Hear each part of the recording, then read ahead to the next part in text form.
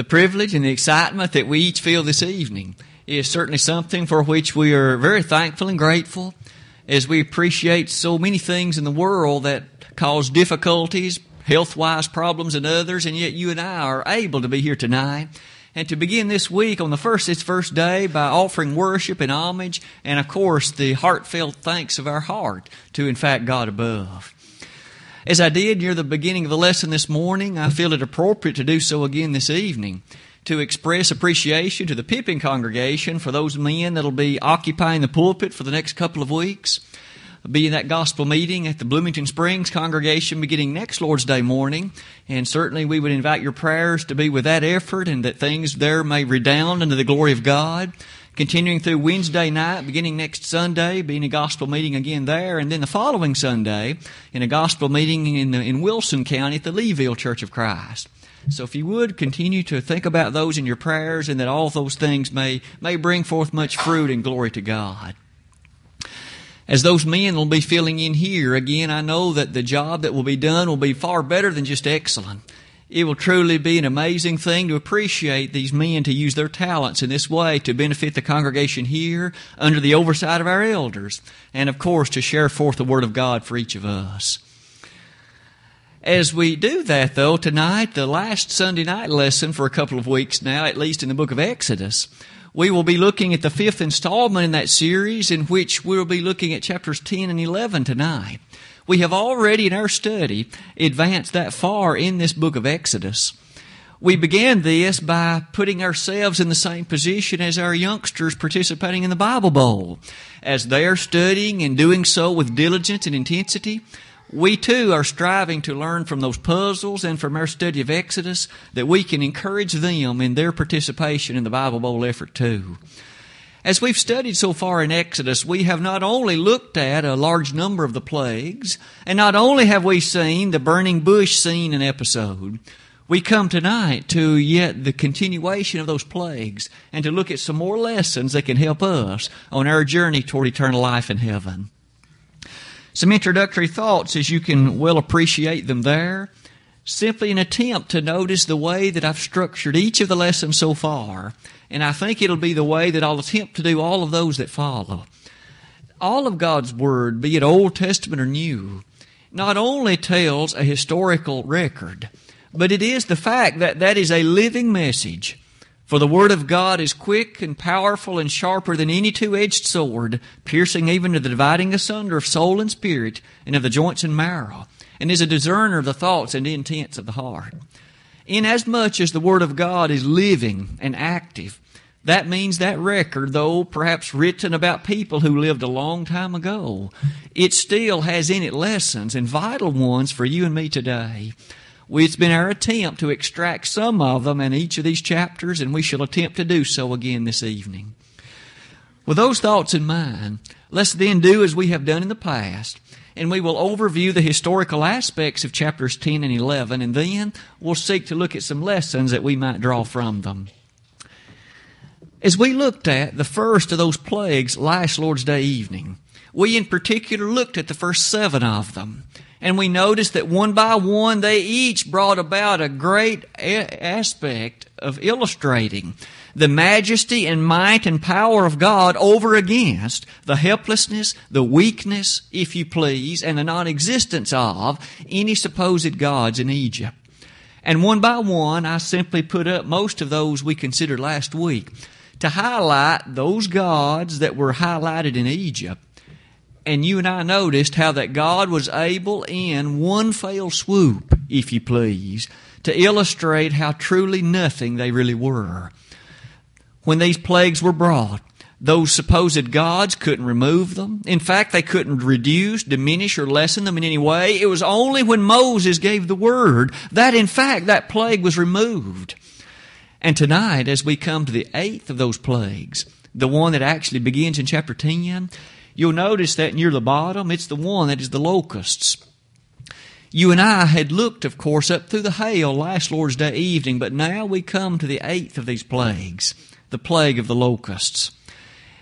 As we begin reading in chapter 10, you find that there is a rather lengthy description of the plague of the locusts, not only what led up to it, but also the way in which both Pharaoh and the Egyptians reacted and responded to it. But as we appreciated, it was a direct attack on one of the most notable of the supposed gods in Egypt. Quite often, as our youngsters study ancient history in schools, two of the Egyptian gods that are most directly brought before their consideration is Ra and Osiris.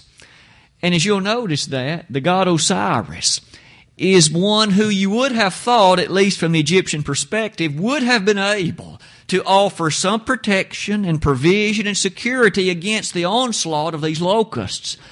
And yet, Osiris could do no such thing. When God gave the edict, the wind brought these locusts. And they came in such numbers that the text even says that you couldn't see the ground for them. That's how thick that they were. And when God brought these locusts, the text goes on to say they ate up everything that the hail had left. That is to say, every green leaf that was on the trees, every greenery by way of vine or otherwise that was present, the locusts consumed it all. And inasmuch as, of course, that brought great economic and financial difficulty on the nation of Egypt, it nonetheless illustrated that Osiris can do nothing about this. It was not until, of course, that Pharaoh besought Moses, who in turn besought God. And then, and only then, was the plague removed. The highlight and feature of that brings us to, in fact, the ninth of these plagues. After the character of the eighth one had come and gone, the locust had brought Pharaoh to at least make a statement. Understanding his failures on many aspects, he nonetheless still continued with a hardened heart. He refused to allow the people to go, in fact, to grant them the opportunity to do anything along the line of what God had requested. And thus the ninth plague in its quickness and in its swiftness came. In chapter 10, beginning in verse 21, we find the record of the darkness that came over the land. Just as surely as we have looked at these previous 8 plagues and have seen that that from which they came was often, in fact, that which was common, like flies, and like the other things such as lice. Now we find something as simple as day and night. One appreciates in the ordinary scheme of things that come daybreak it remains light. And it does so, of course, until the sun sets that day, and then there's a period of darkness. However, we find, in beginning in verse 21, that the following description of this darkness is given. I'll begin reading in verse 22. And Moses stretched forth his hand toward heaven, and there was a thick darkness in all the land of Egypt 3 days. 3 days. We can immediately appreciate the far extensiveness of this and how that it was not merely some kind of eclipse. There have been those infidels throughout the centuries who have asserted this was nothing but some kind of a solar eclipse. It was no solar eclipse. Solar eclipses, you and I are well aware, during our lifetime we've seen more than one. And they only last a few minutes. This lasted 3 days. And during that time, the thickness was so dark, the text says it could be felt. We perhaps could liken it to being in a cave beneath ground where literally there is zero illumination, zero intensity, and in that case, no matter how large the pupil of the eye becomes, there is no light to excite the particular light receptors in the eye. And thus, this darkness was so thick, the text says it was even able to be felt. This 9th plague, of course, was a direct onslaught to the god Ra. This, as we've mentioned before, one of the most famous of the Egyptian gods. It was their sun god, S-U-N. And again, with the opportunity that they would have considered to pay homage and respect to this god of the sun, it is again interesting to notice the sun god could do nothing to remove the darkness. And oddly enough, the darkness only existed in where the Egyptians were and not where the children of Israel were. To look at each one of these plagues, we have found that through 9 of them, Pharaoh and the Egyptians continued to have a heart that is hard, A heart that's unwilling to respond with tenderness and appreciation for what these plagues have said all along. That there is a God who truly rules and reigns in heaven, and that all humanity should bow in humble submission before Him. He is the great, awesome, omnipotent God of heaven. With Pharaoh's failure, though, to honor that idea, chapter 11 opens. And in chapter 11 we find the briefest of the chapters that our youngsters are studying. Chapter 11 only consists of some 10 verses, and in it we find the prelude to the 10th plague. God forewarned Moses as to what was going to take place. One more wonder, He said, I shall bring upon Egypt. One more sign I shall show before Pharaoh. One more greatness will I bring, and then not only will He allow you to leave, He will drive you out. You and I, of course, know what that 10th plague was. Moses, however, hearing it for the first time, he was told the firstborn are going to die. The firstborn. And as you and I note, the stage is now set for what shall come to pass in chapter 12. We are ready for what that shall bring us. As we move up to that, though, this evening, looking at the scene of chapters 10 and 11, might we come to this particular aspect and begin to notice what some lessons could be to help us even this day in the year 2010. As you'll notice, they're near the top of that slide. Just as surely as one final plague was yet to come, bringing about the death of the firstborn of both man and beast, might I submit that one first lesson, and Brother Lucas read it in our lesson text this evening, found back in chapter 10, verse number 2 and 3. Specifically again, revisiting verse 2, the text reads, And that thou mayest tell in the ears of thy son, and of thy son's son, what things I have wrought in Egypt, and my signs which I have done among them, that ye may know how that I am the Lord. That was again leading up to the 8th plague, but it could well, of course, be noted it was mentioned in regard to a few of the others. This particular plague is given that they may know that I am the Lord. To you and I today, that may seem as if no good lesson could come from that, because don't all of us know that God is the Lord? And yet it seems as if in various places through the sacred text, various warnings to that extent are still given to you and me today. Let us spend a moment and reflect on just a few of these features. Though Pharaoh by that point had seen 7 plagues, though he had witnessed his cattle die, and though he had seen the people of the land plagued so with flies and with water turned to blood and the many other things therein mentioned, he nonetheless refused to submit and honor God as the Lord. He still lifted himself up. He turned his attention to what his magicians and sorcerers could do. He looked inward as to what he was proclaimed to be among the Egyptian people. All the while, doesn't that help us note that there is a parallel situation that not only occurs today, but it has virtually since the dawn of time. That lesson I've tried to state in language like this. There are many in our world today who by way of mouth will admit that there's a God. There's such overwhelming evidence to that effect that it really cannot be countermanded. But the fact that they admit it certainly doesn't imply that they live by the words that He has given. Though they may admit it, that there is a God, that fact does not rule in their heart. They do not, in fact, follow His Son, nor do they give homage to His Word. They simply, it seems, think that that word alone seems to mean something. Isn't it amazing that the Apostle Paul addressed a situation much like that in the opening chapter of the Roman letter? In Romans 1, as Paul began his inspired discussion of the difficulties and problems of the Gentile world, some of the things of which they were guilty, beginning in verse 21, the description is this: when they knew God, they glorified Him not as God, neither were thankful. But their vain imagination, in fact, led them to any number of other activities, of which the rest of the chapter details. Such things as homosexuality, murder, disobedience to parents, dishonesty of various sorts, strife and division on every hand. Isn't it amazing? Paul says, first of all, these that knew God did not glorify Him as God. That sounds exactly like this situation in Egypt in many ways, doesn't it? There were these who might well admit that there was a God, but the thought went no further than that. And today, you and I, of course, deal with a similar situation. Isn't it somewhat breathtaking to notice how that opening chapter of Romans proceeds? These who knew God ultimately in verse 25, because they failed to honor Him as such, in fact did this. They worshiped and served the creature more than the Creator, who is blessed forever. Amen.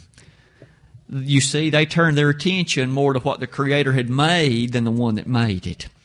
Doesn't that speak volumes about some of what you and I witness today? Those who can in fact state so much about the grandeur of this planet, and environmentalists who lift it up so high but give very little interest to the one that made it, and who put these cycles in place, and who still overrules it day by day with the impressiveness of His Word. That's the kind of situation that Paul described in Romans 1. Not only did it impact that attribute of their existence, it also did so their viewpoint of spirituality. Because when they glorified not God, they turned their attention to other supposed deities. That's exactly what the Egyptians had done. They didn't honor God, but they did have a whole host of gods like Osiris and Ra and all the others. Today, how sad it is to think of our world where so many in our land especially will admit that there's a God, but they do not serve Him. How many never darken the door of a church building this morning, though they would admit that there is a God? And so the question would be, is He really the Lord of their life if they do not serve Him? And the obvious answer is no. Didn't Jesus Himself, in fact, state it rhetorically in this question in Luke 6:46? Why call ye me Lord, Lord, and do not the things which I say? You see, if Jesus is really the Lord, then it naturally follows that one must do that which the Lord commands. And so today, those who do not do what the Lord says, then He is not the Lord of their life, despite what they may say, despite what the claims from their lips may be. Why call ye me Lord, Lord, and do not the things which I say? Just as surely as that question was so appropriate for those of the Lord's day, how appropriate and how right is it for us to consider it in our lives today, and perhaps in the lives of those that you and I may know. But not only is that lesson an appropriate one drawn from Exodus 10 verse 2, consider with me also another from this couple of chapters. What about the service of God and that which it entails? Somewhat further in chapter 10, we find particularly verse number 8 and verse number 9 has this reading. Exodus 10, beginning in verse 8. And Moses and Aaron were brought again unto Pharaoh, and he said unto them, Go, serve the Lord your God. But who are they that shall go?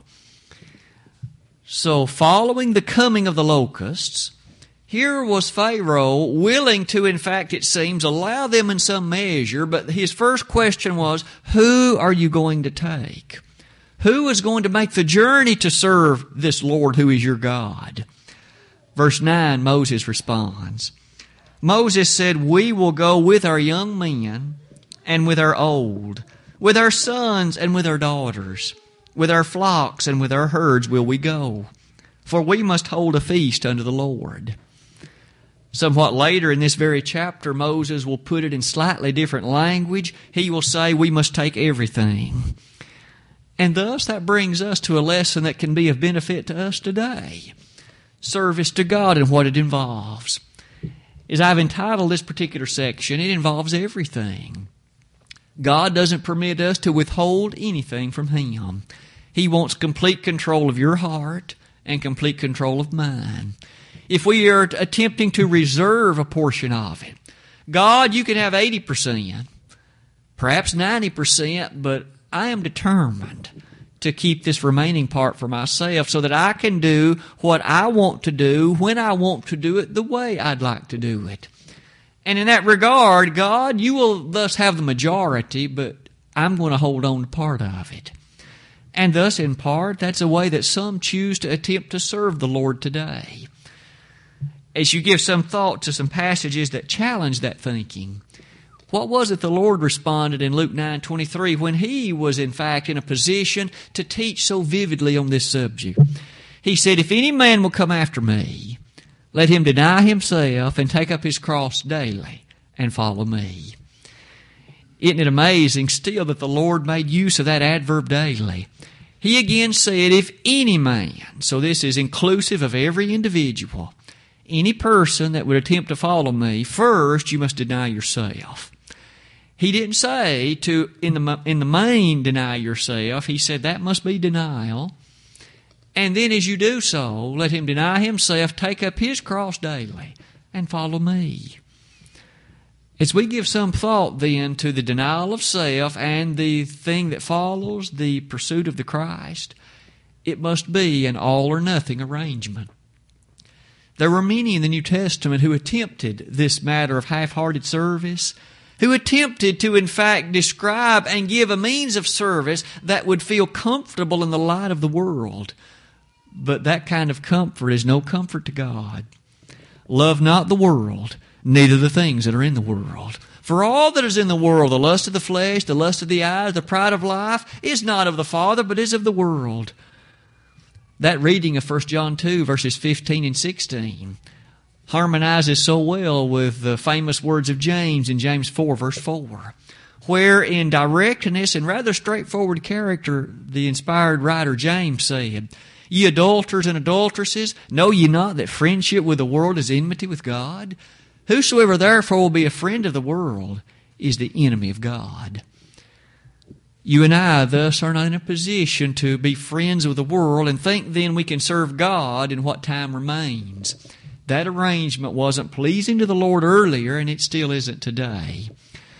God will later say at Mount Sinai, when He gives this same people the laws that we call the Ten Commandments and all the others that went with it, "I am a jealous God. You shall have no other gods before me." Direct statement of Exodus 20.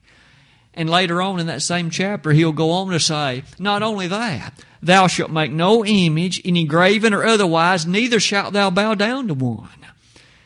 God will not share in a time-sharing way His attention with anyone else.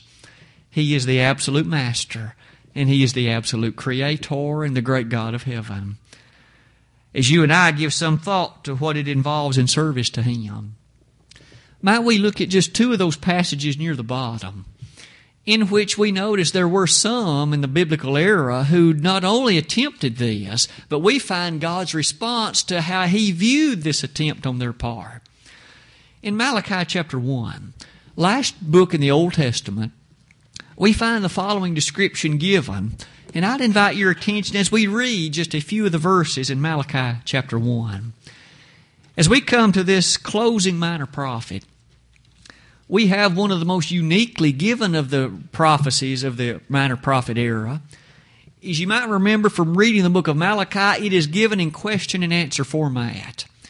Each time a given question is presented, it's rhetorical in nature and an explanation is immediately given because, in essence, God, by way of the question, was accusing them of their failures, and they would respond, "Well, how have we failed Thee?" And then God would explain. As you come to verse number 7 of chapter 1 of Malachi, it says, "Ye offer polluted bread upon mine altar, and ye say, Wherein have we polluted Thee? In that ye say, The table of the Lord is contemptible. And if ye offer the blind for sacrifice, is it not evil? And if ye offer the lame and sick, is it not evil? Offer it now unto thy governor. Will he be pleased with thee, or accept thy person, saith the Lord of hosts?" As the people were thus, this is somewhat over a century after their return from Babylonian captivity. They had now lapsed into such ritualistic worship that it had lost its significance to them. They came together to the place in which worship was to take place. But do you notice? They were giving God the animals that were sick, the ones that were lame, the ones, you see, that they couldn't use. they'd offer God what was left over. And God rather directly says to them, do you think your governor would take this? Do you think that those officials in the civil government would be pleased with this kind of offering? It's evil. Notice how straightforwardly God, in fact, reminds them, you give to me your best. You offer, in fact, that which is your best to me, because on the one hand, that's what I deserve, and on the other hand, who allowed you to have what you have in the first place? I gave it to you. The earth is the Lord's and the fullness thereof. Read Psalm 24:1. As we appreciate the character of a lesson like that one, the people of that day were in dire need of returning from just a habitual kind of worship to a true recognition of the fact worship must come from the heart.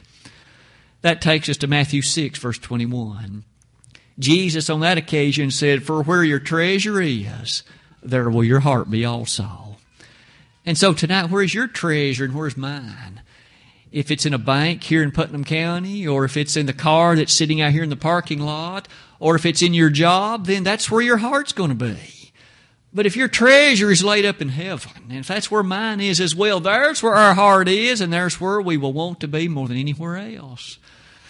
Where your treasure is, there will your heart be also.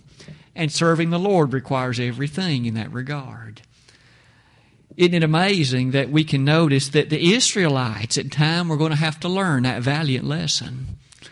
Perhaps one final matter will come in 2 Corinthians 8, verse 5. As Paul penned that 2 Corinthian letter, addressing the congregation in Corinth, in the first letter, he had in fact reprimanded them for so many failures. But when we come to the 2 Corinthian letter, he admonishes, strengthens, and encourages them. And in chapter 8, verses 5 and following, when he comes to discuss what we call the contribution, he begins at one point to say to them, the churches of Macedonia gave bountifully. Why and how? Because they first gave themselves to the Lord. And isn't that the way that all service works? If you and I will first give our heart and self to the Lord, everything else, such as the monetary contribution, will fall into place. We will give without grudging character. We'll give cheerfully. But we must first give ourselves to the Lord. Have you given yourself to the Lord, and have I? It is an appropriate question, isn't it? Because in Exodus 10, we learn here it does require everything. And then as we come to our final lesson of the evening, our third lesson to be extracted from these particular verses, it brings us to the interesting character of chapter 11. We noted earlier that in that brief chapter we find a very easily understood threat from God. But it's in language that is captivating, language that is in fact scintillating in its character. Because in that chapter we find the following wording. Let us listen to what God said to Moses. Verse number 1. And the Lord said unto Moses, yet will I bring one plague more upon Pharaoh and upon Egypt. Afterwards he will let you go hence. When he shall let you go, he shall surely thrust you out hence altogether. Speak now in the ears of the people, and let every man borrow of his neighbor, and every woman of her neighbor, jewels of silver and jewels of gold. And the Lord gave the people favor in the sight of the Egyptians. Moreover, the man Moses was very great in the land of Egypt in the sight of Pharaoh's servants and in the sight of the people. And Moses said, thus saith the Lord, about midnight will I go out into the midst of Egypt, and all the firstborn in the land of Egypt shall die. From the firstborn of Pharaoh that sitteth upon the throne, even unto the firstborn of the maidservant that is behind the mill, and all the firstborn of beasts. And there shall be a great cry throughout all the land of Egypt, such as there was none like it, nor shall be any more like it. Pausing only at that point, we notice that in the language of chapter 11, we find a threat from God Himself. A threat. T-H-R-E-A-T. And you and I can understand as we read a threat from the God of heaven that it's worthy of our attention and it's worthy of some reflection. When a human being makes a threat, sometimes he may follow through with it, sometimes he may not. He may change his mind prior to the execution of the threat. is you and I give some thought to a threat which God would in fact set forth. What might be some things that could be of encouragement to us? Again, I've put in italics, all the firstborn in the land of Egypt shall die. We can well imagine that would have meant thousands of youngsters, thousands of cattle and other types of animals. This was not just a few that were under the sentence of death. Many were there. In fact, later in the book of Exodus, we shall read that every family in which there was one that was to die had one that died. It is amazing to think of the far-reaching aspect of this death. It is an amazing thing to consider this threat by God. As I mentioned just a moment ago, any time that God makes a threat, we should stand up and take great attention, understanding that it is not idle, and that whatever is involved in the threat, if there is preparation on our part to be made, we should be ever so earnest and diligent to ensure that that preparation is made. And so later, when the children of Israel will hear God say, you slaughter that Passover lamb and put the blood on the doorpost and lintel, they, it seems, were very dutiful to do that, for they understood the seriousness of the threat. Tonight, when you and I give some thought to the threats that God has set forth in our era, it's true today. He doesn't literally want you and I to slaughter a lamb and put its blood on the doorpost, because He's taken care of that. He sent His Son to be the lamb. But He still does have a threat to those who do not have the blood covering their life, to those who still are walking through the corridors of this life being uncovered by the blood of the Lamb. In fact, a similar parallel thing will happen. Without the coverage of that blood, they hang in the eternal balance of a devil's hell. And they hang in that place with God saying, I'm going to send you to hell if you do not obey the gospel that I have put in place, the gospel of the blessedness of my Son. When we read about the hope of the gospel in Colossians 1 verse 5, and that hope in which those of Galatia had been so quickly moved aside, Paul in earnestness thus strove to bring them back to the realization of the urgency, because though we or an angel from heaven should preach any of the gospel unto you than that which we preached unto you, let him be accursed. What about this threat of God in our era today? I've listed just a few of the passages that so quickly come to each of our minds, I'm sure. We might well begin in Matthew 25:46, the very last verse in that chapter. As we give some thought to what Jesus there said, this is the Son of God speaking. Jesus, as He made that record of the judgment, He began in verse 31 by saying, all nations will be gathered there. No one is exempt, no one will be absent. All nations will be gathered, and there will be a separation, those on the right and those on the left. One class is recognized as goats, the other as sheep. As each class is addressed, we first of all notice that there's a very sore and sincere message to those who are on the left, because to them they are found unready, unprepared. Sometimes we sing that song, unprepared to meet thy God. It is a frightening thing to think about. Perhaps the most frightening thing of all in that chapter comes in verse 46, when Jesus said, these shall go away into everlasting punishment. What these? These that were unprepared. These that were not ready to meet the Maker. These that had not lived their life in joyful admonition of what God had decreed. These shall go away into everlasting punishment. That's a threat. And it's not an idle one. It's everlasting punishment. Not just for a year or 2 or 10 or a century or even a millennium. It's unending punishment. Unceasing, that which never comes to its end. Later in the Revelation, we find it described on a number of occasions, chapters 19 and 20 in particular, in which there we read about this lake burning with fire and with brimstone. The devil and all his henchmen are cast therein. And there John says, never is it to be quenched. When Jesus addressed the matter in Mark chapter 9, verses 43 to 48, In likening it to that valley of Hinnom, he too described it as unquenchable fire, where the worm doesn't die, where in fact there is this place of outer darkness. The stench is so great on that occasion that the Lord described it in those heinous terms that conjure in our mind just how awful this place is. In fact, on that very occasion, Jesus, if we may paraphrase it, put it in language like this: if your eye causes you to offend, you would be better off to pluck out the eye and live life with one eye than have two and have them both cast into hell. He said if your right arm causes you to offend, you would be better off to cut that arm off and to live life with only one arm than to have two and have both cast into hell. Similarly for 2 feet, if your foot causes you to offend, better would you be to cut off the foot. Can we not thus give some thought to how serious this threat is? Not only are these passages under discussion, what about that which Paul spoke to the Thessalonians in 2 Thessalonians 1? Here was a congregation who was greatly bothered by the thought of the second coming of Christ.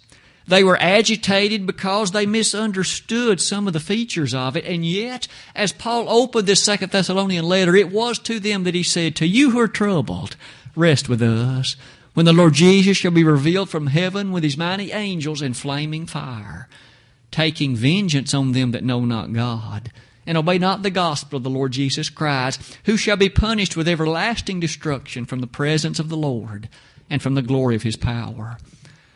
God has given us his threat, but in his mercy and in his love, he has told us how to prepare so that we will not be the recipients of the threat. Just like he told the children of Israel to put the blood on the doorpost, he has told you and I about the gospel plan of salvation. This is what you must do to be covered by the blood of my Son. Are you covered by it tonight? Are you living your life in wholesome recognition of what God's threat has been and what it shall be again? It must be a frightening thing as one approaches the door of death. And you and I, no doubt, have known many who have approached that door and proceeded through it, not ready. Not ready. Are you ready tonight? Your death could come before morning light. This very night may be your last night on earth. It may be mine as well. None of us know. The end of time could come. It may not just be your death or mine. Truly, the Lord may return the second time, and then the judgment will follow. Are you ready? It is a sobering question. Tonight, as we have looked at these matters from Exodus chapters 10 and 11, we've been reminded of the fact that service to God requires everything, and that threats to God are not idle. He wants those of that day, or he did want them to know, and he wants you and I to know today, he is the Lord. Is he the Lord of your life? If he's not, make some changes starting tonight. It's not that merely our elders would admonish you to do so. It's the fact God admonishes it. And he has told you what changes he would ask and demand that you make. If we could be of assistance in a public response on your part to the invitation of the gospel, we'd be honored to be a part of that public response. If you need to rededicate your life, perhaps you've been weak. Maybe you have failed to grow spiritually. Maybe you're in a position where you have reached the very depths of what faith you once had. And you know that you'd like to be back in strength where you once were. Let brethren here pray for you. Let us be there with a hand of encouragement and support.